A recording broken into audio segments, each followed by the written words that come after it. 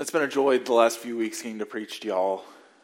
Thank you for listening. Thank you for many of you telling me stories of how the Lord has worked through the words of 1 Corinthians. It's a reminder to me particularly of just how much God does honor the preaching and the hearing of His word.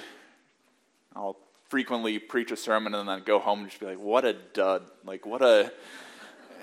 Man, I'd feel like something ought to have gone better with that. And then someone will come up and say, God spoke to me through that. And it is just a reminder that He works through broken vessels. He works through imperfect sermons and imperfect people. And He is gracious to bring His grace and His love and His joy to His people. I pray that that is what He will do this morning. I pray that that is what He will do every Sunday in this church. This is going to be a little bit of a strange sermon, at least for me. We're going to be preaching really on one verse.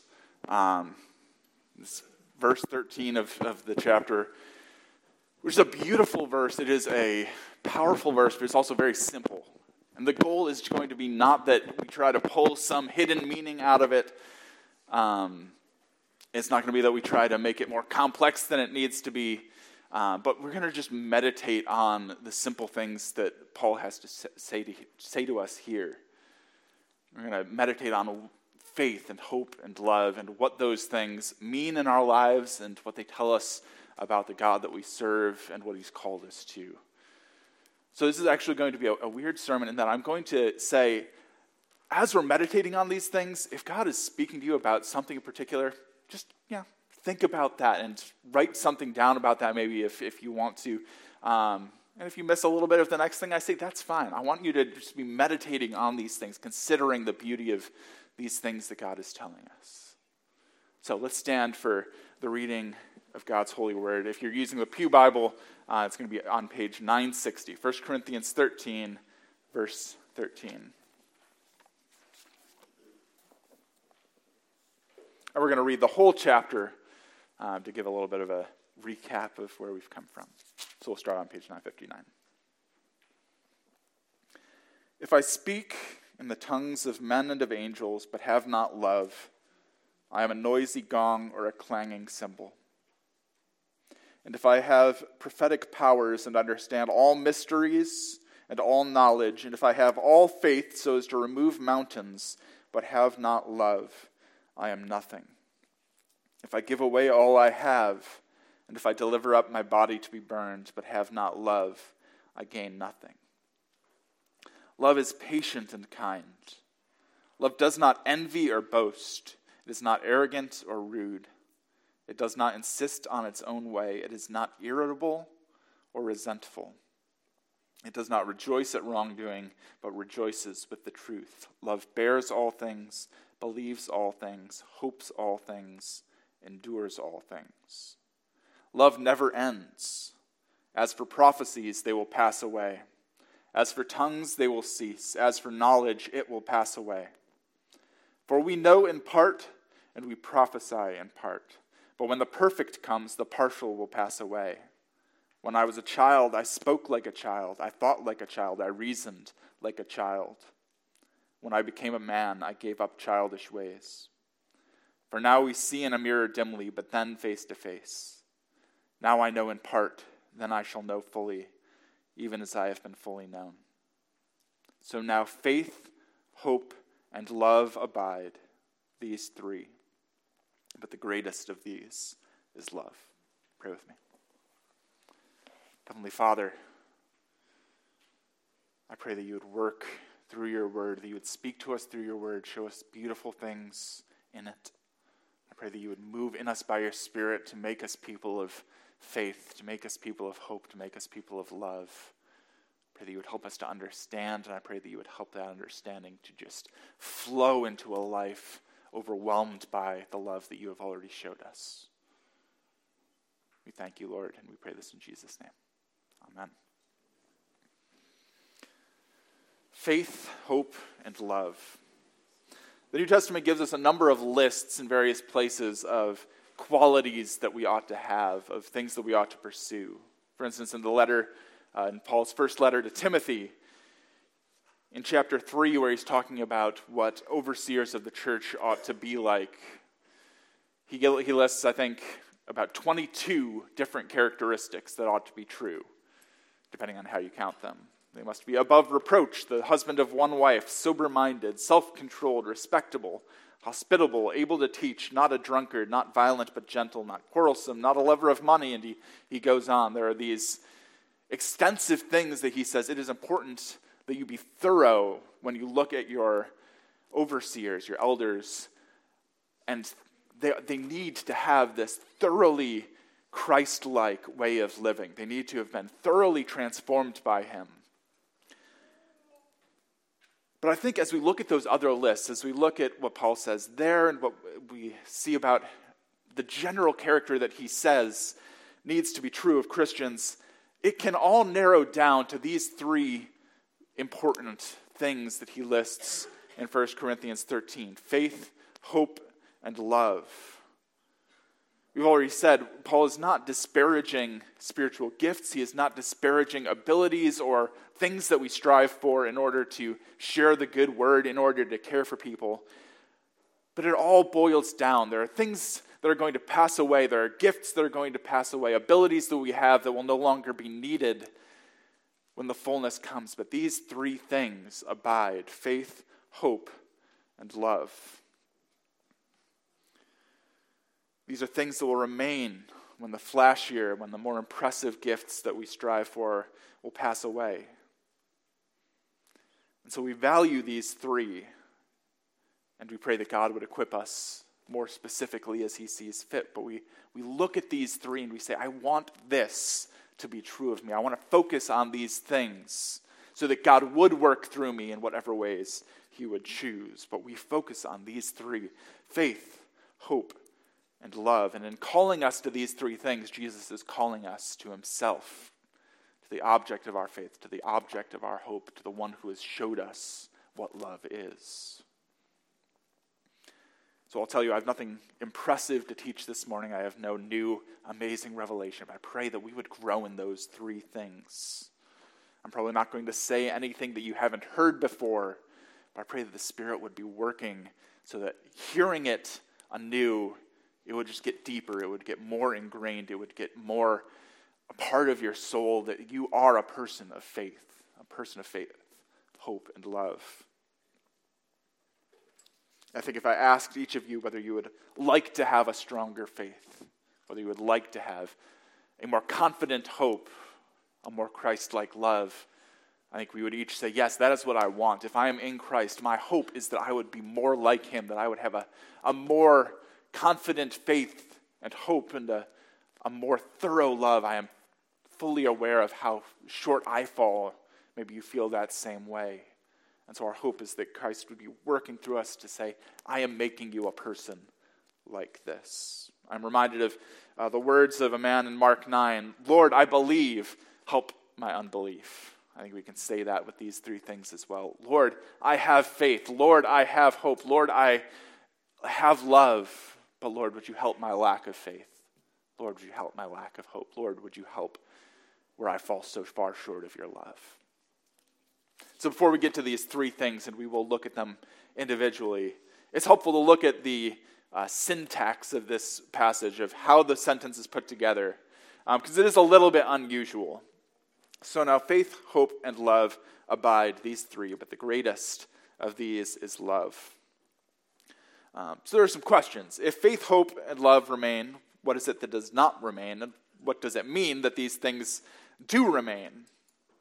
In the context of the preceding verses that we've talked about in previous weeks, it's clear that what he is saying does not remain are some of the spiritual gifts. Tongues, for instance, or prophecy, this gift of knowledge that he speaks about, that these things are passing away. He's already said that. But when those things pass away, faith, hope, and love will remain.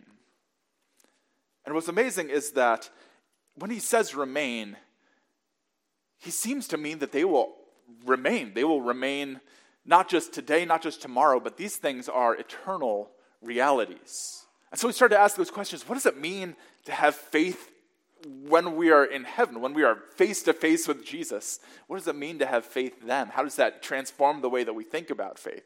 What does it mean that in the new heavens and new earth, when everything is made right and we are face to face with God, we are going to have hope? That's what Paul is saying, but it is kind of beyond our way of thinking about things. We don't even know how to deal with hope in a way in which you are already there. I think love makes a little bit more sense, and that's going to help tie all of those things together. But this is what he's saying, is that these things remain. They abide, and so they are trustworthy. They are good things to put our efforts into, to be people of these three things: people of faith, people of hope, people of love. To briefly also mention the first two words of this sentence, so now, which do not have a whole ton actually to say, but we want to avoid saying too much with them. I'm going to say that those words are a logical so now and not a temporal so now. And if that doesn't make sense, what I mean is there are words that show where Paul is in his argument, that he is saying, you've heard everything that I've said up until now about love and about the gifts and about how life in Christ works and love. So now that we have talked about all that stuff, now that you get all of that stuff, it should be clear to you that faith, hope, and love abide, and the greatest of these is love. So it's a logical. He's not saying, so now, at the moment that I am writing, these other things have passed away, but faith, hope, and love remain. Which is, every once in a while, you'll hear that presented as a way of asking the question, well, why don't we see prophecy in the biblical sense happening? Why don't we see tongues happening in the biblical sense? I think there are good answers to those questions, but I don't think this is the place to go for it. So just to break up that misunderstanding there. So, faith. What is faith? What does faith look like? What we're going to do this morning is we're going to walk through these three words and look at different stories throughout the Bible. So if you have your Bible, keep it open, keep it around. We're going to be jumping around a little bit. And looking at examples of faith, looking at examples of unfaith and of hope and of love, and of seeing how God worked in those places. So we're going to start with Genesis 3, verses 1 to 7, which probably is not the place that you would have thought to have gone to talk about faith. It was page 2, by the way.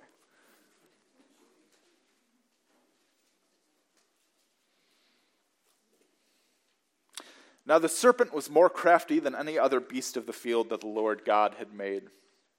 He said to the woman, "Did God actually say, 'You shall not eat of any tree in the garden'?" And the woman said to the serpent, "We may eat of the fruit of the trees in the garden. But God said, 'You shall not eat of the fruit of the tree that is in the midst of the garden, neither shall you touch it, lest you die.' But the serpent said to the woman, 'You will not surely die.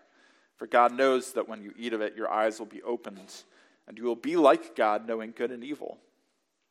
So when the woman saw that the tree was good for food, and that it was a delight to the eyes, and that the tree was to be desired to make one wise, she took of its fruit and ate. And she also gave some to her husband who was with her, and he ate.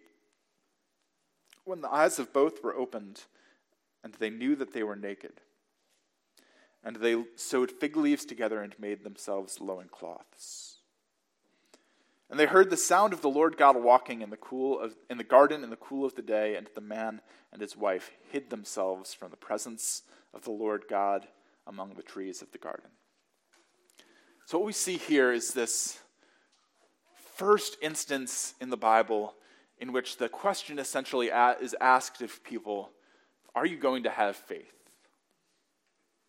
When God presents this command, the question essentially is, are you going to have faith in me? Not just faith to believe that this particular command makes sense. They don't seem to have really understood why they shouldn't eat of this tree, except that God had told them not to. But even more centrally, do you have faith in who I am? Do you have faith that I am a good God? Do you have faith that I love you, that I want the best for you? Do you have faith that what I have said to you and said for you is actually going to be for your benefit and for your good? And Adam and Eve, in that first question of, are you going to have faith in God, answered, we will not. We are going to have more faith in the words of this serpent who is saying that God is depriving us of something. We are going to have more faith in my own ability to judge, is this a good idea or not? Is this going to be for my benefit or not? And so this becomes the question throughout Scripture. Are you going to have faith in God, or are you going to believe that what he has said, that who he is fundamentally not for your good? That he is against you, that what you need to do instead is to find your own way, to make your own decisions, to rebel against him like Adam and Eve did. We're going to look forward a little bit more now to Genesis 12, verses 1 to 4. It's on page 8.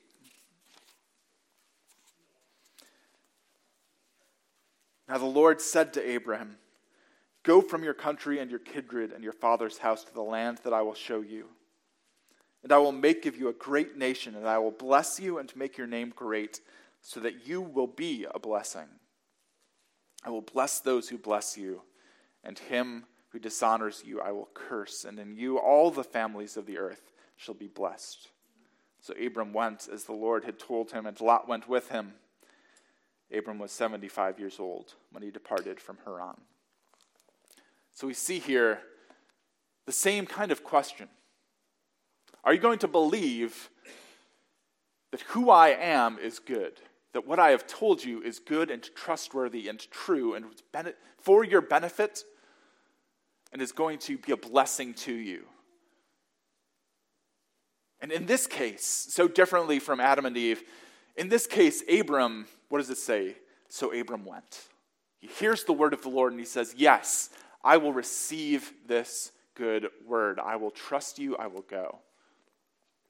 It's an amazing thing if you think about the history of humanity. For a man to hear the voice of the Lord and to actually trust. So often we follow in Adam and Eve's footsteps and say, yeah, but this thing looks really good. Yeah, but can I really trust you? Did you really say that?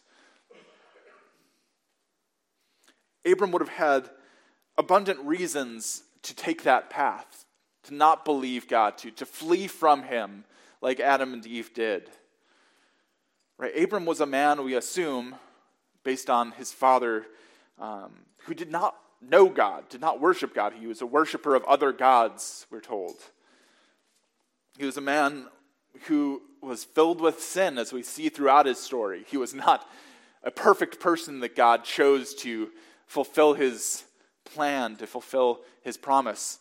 He was a man who probably had a sense of shame around the barrenness of his wife. That he was a person who the gods had not dealt well with, that he had no heir, and that a random person from his household who was not his child was going to become the one who inherited all that he had. So he had these reasons that he could have said, of course God wouldn't be for me. But this is what faith does, is it hears the word of the Lord, it sees who he is, and it says, yes, you are good, Lord. You are good. I will trust you. To jump to the New Testament, we're going to look at Romans chapter 3, verses 21 to 26. This is on page 941.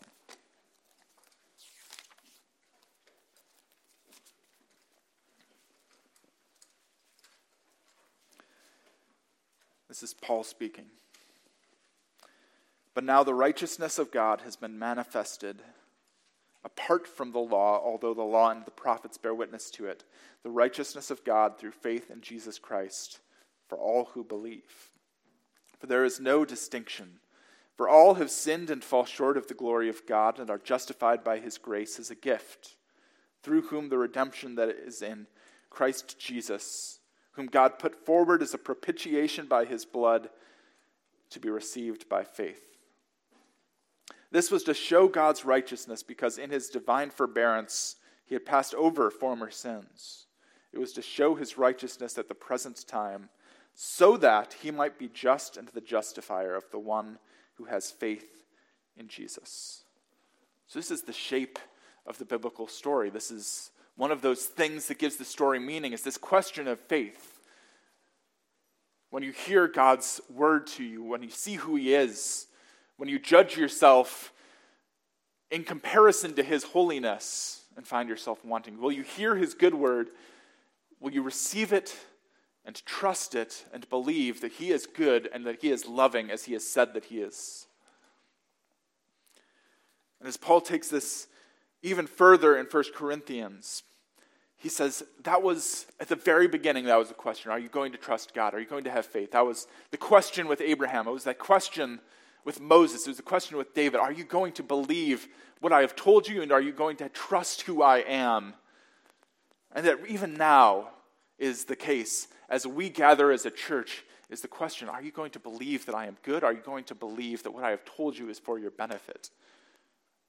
And this is the amazing thing, as I mentioned earlier, even when we are face to face with him in the new heavens and the new earth, with all things made right, with the tear wiped away from every eye, faith will be the thing that is still a thing that is still true of us. It will be something that we still are doing as we see him and say, yes, I will draw near to you. Yes, as you have called me by grace, I will trust in your goodness. I will trust in your word.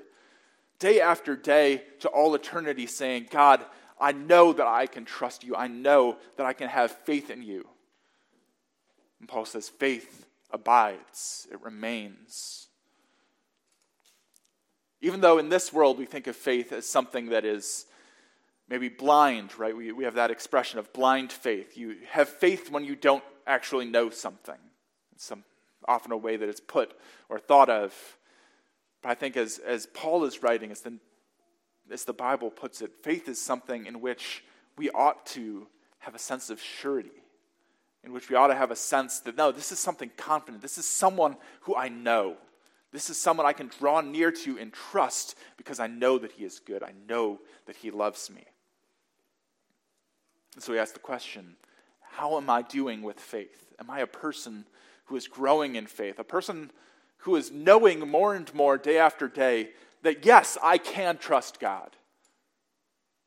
In every part of my life, in every difficult decision, in every time that I am tempted to say, no, I need to find a better, a more practical way to do things, a way that will be better for me. Am I growing in my ability to trust him and say, no, you are good. Your glory endures forever. Your goodness endures forever. I can trust you. Is that the kind of people that we are? That we trust him that deeply, that we have that kind of ingrained belief that who he is and what he has said is trustworthy? Second, hope. Let's look again at Abraham. We're going to read from Romans chapter 4, verses 18 to 21. It's page 942.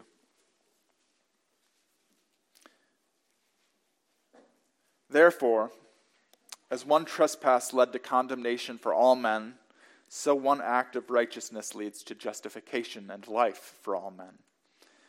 For as by the one man's disobedience the many were made sinners, so by the one man's obedience the many will be made righteous.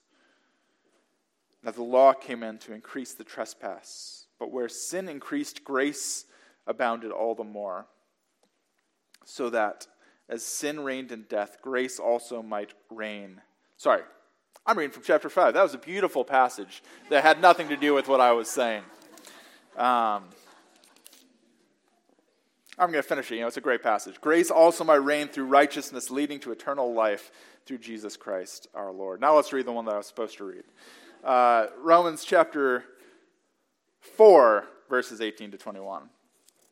In hope, he, that is Abraham, believed against hope that he should become the father of many nations, as he had been told, so shall your offspring be. He did not weaken in faith when he considered his own body, which was as good as dead, since he was about 100 years old, or when he considered the barrenness of Sarah's womb. No unbelief made him waver concerning the promise of God, but he grew strong in his faith as he gave glory to God, fully convinced that God was able to do what he had promised. This is hope. So hope is closely tied to faith. Often when we hear the word hope in Scripture, it is connected with the word faith. We might say that if faith is trusting in God, despite often the difficulty of doing so, despite the reasons that seem so strong to us that we ought not to do so, if faith is trusting in God, then hope is faith exercising patience toward a particular end. Hope is faith moving in a direction. Hope is faith with its eyes on something that is to come. Here, hope, Paul says, abides, it remains, even when the gifts of the Spirit, even when so many things that we put our effort in, put our hope in, when they fall away, even then, hope remains. Abraham lived in this way that was so, his faith was in who God is, it is in what God said. And when God spoke to him, he gave this promise, right? In you, well, you'll be first, Abram, you'll be the father of many, but then later on he's renamed. You'll be Abraham, the father of many nations, the father of many peoples. He says, you will have all of these descendants, you who are 100 years old, whose wife is barren and unable to have children. And not only that, but you will be a blessing to others, and in you, all nations of the world will be blessed. So Abraham put his faith both in God as who he was, in what God had said, and in this goal that he was moving towards. Knowing, in some ways, that the end of that goal would not come even within his lifetime, that it was something far off in the future, something that God had promised that was good, but that seemed so far away. And Abraham said, yet I will have faith, I will have hope, and move toward that thing. Because I believe that however long it takes, God is able to do it. And that it is for my good, for the good of my children, and it is worth putting my faith in, it is worth putting my hope in. And Paul says this is the kind of people that we want to be. This is the kind of hope that we want to have. A kind of people who look to the future at what we have been told was true. Even if it seems far away, even if it seems barely real right now, and who say, no, I'm going to hold on to that promise, hold on to that hope, and I'm going to live in such a way that I am moving toward it. We're going to read from Jeremiah, chapter 33, page 662 in your Pew Bible. This is Jeremiah 33, verses 14 to 16. Behold, the days are coming, declares the Lord, when I will fulfill the promise I made to the house of Israel and the house of Judah. In those days and at that time I will cause a righteous branch to spring up for David, and he shall execute justice and righteousness in the land. In those days Judah will be saved, and Jerusalem will dwell securely. And this is the name by which it will be called: the Lord is our righteousness. In the midst of this story that flowed from Abraham into Israel, into the people of God, the kingdom that was formed in Israel, then two kingdoms, and then the fairly quick decline of those kingdoms as they failed to put their faith in God, they started asking this question: where is our hope? How can we have hope in what God has said when everything that it seems like he wanted to flourish is falling apart? God had promised to David that you will have a son, and your son will reign forever. Right? That you will never lack a son sitting on the throne of Judah. And whether Jeremiah was writing, it's not 100% clear, right before the fall of the kingdom of Judah or right after the fall of the kingdom of Judah, it was pretty clear to those who are reading him, this hope is not really seeming like it's going to happen. God seems like either he's given up on us or he's failed us. And either way, maybe we need to look for a different solution. And at that particular moment, Jeremiah brings this amazing word that says, there is more to the story than you have yet figured out, that you have yet heard. There is something coming. There is a hope in the future that you can still believe and still have faith in, because God is still good and he is still for you, even though you have messed things up pretty incredibly. This is one of the most beautiful times in the Old Testament that we start to see, oh, there is someone coming. Not just something coming, but there is someone coming who will bless Judah, who will bless Israel, who will be a fulfillment of that promise that was given to Abraham. In you will all of the nations of the world be blessed. There is someone coming. And of course, we know who that was, and they had some idea of who that was, but they lived with that hope. In the midst of being exiled from their country, in the midst of not knowing what was going to happen to them, in the midst of death and of destruction, Jeremiah speaks these words. There's something coming. There's someone coming, and you can put your hope in him, even in the midst of all of this.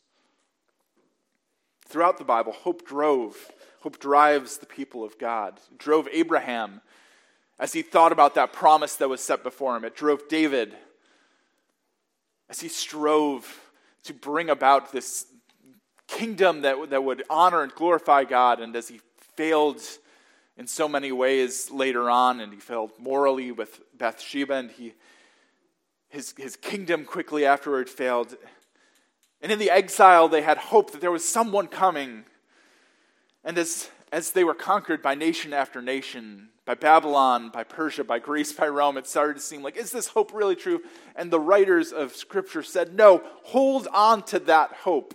And Paul says to us, now, today, hold on to hope, because hope remains. Hope endures, hope abides. So we ask again, are we a people of hope? Are we a people whose hearts and whose eyes are set firmly on what is coming? On what God says to us is going to be a good and a beautiful future. That he has plans, that every tear will be wiped away from every eye, that there will be no sin, that there will be no unrighteousness, that there will be no injustice, that there will be a city in which we are present with him. Do we have that hope? And again, he says, not only does it abide now, but it remains, blanket statement. And that even then, in a way that I can't even start to try to unpack or figure out really, is even there, face to face with God, we will have hope. We'll say, this is amazing. We have seen you face to face. We have the full joy of your presence. And yet, even moving forward, there is even hope somehow. That the perfect is just getting better somehow. I don't know how to say it. I'm at the edge of my ability to understand, but God says through Paul, hope abides. And so now, as people who live in a time when we are not face to face, we are in a time when we think about hope and we say that is not something that comes easy. That is something that is often difficult and often put off by so many other concerns and put off by so many things that really make it look like our hope is not going to be sure. And Paul says, this is the thing to focus on. Not those gifts, not the abilities that you have, not things that you think are going to be important, but no, be a person of hope. Draw near to God in hope, knowing that he will do what he has said he would do. Are you a person who takes joy in that? Are you a person who, when you think about what God is doing and where we are going, you are filled not with despair, but with comfort, knowing that he is bringing us where he has promised to bring us? Are you a person who takes joy in that, who thinks about that frequently, because that is what we are called to do, and that is what God has said is true, and we can trust him?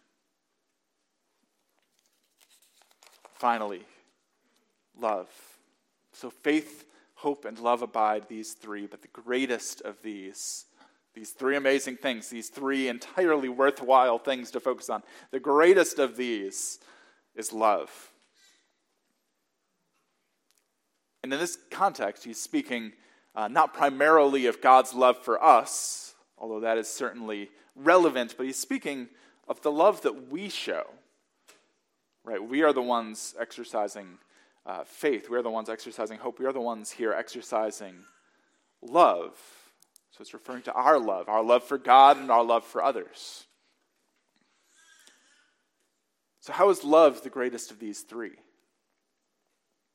I would say that love is what faith and hope point toward. Love is the direction in which faith and hope move. When we exercise faith, we are drawing near to God in trust of his love, in his goodness and his mercy towards us. When we exercise hope, we are exercising faith with patience as we wait for the revealing of the fullness of God's promises to us, the promises of his love, the word and the fullness of his love that we will see, of living forever with him, of the tears being wiped away, of no brokenness, no sin, the full joy and relational closeness that we will have. It's moving towards his love. And the greatest of these three things is love. As we exercise love, as we are a people of love, we're not only imitating God as he first loved us, but we are enacting his love in the world. Paul has this amazing thing that he says in Galatians 2:20. I have been crucified with Christ. It is no longer I who live, but Christ who lives in me. And the life I now live in the flesh, I live by faith in the Son of God who loved me and who gave himself for me. So as he is showing the love of God, he says it is actually God himself, Christ himself, loving through him. And so as we love, we have communion with God, doing what he did and being his hands and feet to live out the love that he has for those around us. The greatest of these things is love. That we somehow, mysteriously, incredibly, actually become the hands and feet of God, showing the love that he has already showed us and that he is showing those around us. So, as we've been doing the last few weeks, we ask that question, am I a person of love? Am I a person who shows love? Am I a person who knows God's love for me, who rejoices in it and pours it out as he has so richly poured it out towards me? Am I a person who, as I think about the way that I live, the way that I think, the way that I speak, that the word I would use to describe those things is love? Not just any love, but a love that looks like Jesus. A love that is kind and patient, that does not seek its own way, that does not rejoice with wrongdoing, but rejoices with the truth. A love like that which Paul has described, which is seen most clearly in Jesus. Are we a people of that kind of love? What Paul is calling us to is not to either despair that we are not that kind of people, nor to rest in what we already have, but to be constantly saying, God, would you make me more a person of love? God, would you make me more like Jesus? God, would you take this heart that so frequently pursues other things, that so frequently fails to have the kind of faith that it needs to in you, so frequently loses sight of the hope that it has, that so frequently loves things, that are not directed towards you and fails to love you as you so deserve to be loved. He's saying, set your eyes on those things, on faith, hope, and love, and strive to look more like Jesus as he has loved us. Love holds these three things together. I'm going to close with a very brief reading from Psalm 33, and then we'll pray. The psalmist says, "Behold, the eye of the Lord is on those who fear him, on those whose hope is in his steadfast love." He sees us, he knows us. And as we hope in his steadfast love, again, these three things, faith, hope, and love being tied together in the love of Christ towards us and the love that we show in response. The eye of the Lord is on those who fear him, on those who hope in his steadfast love.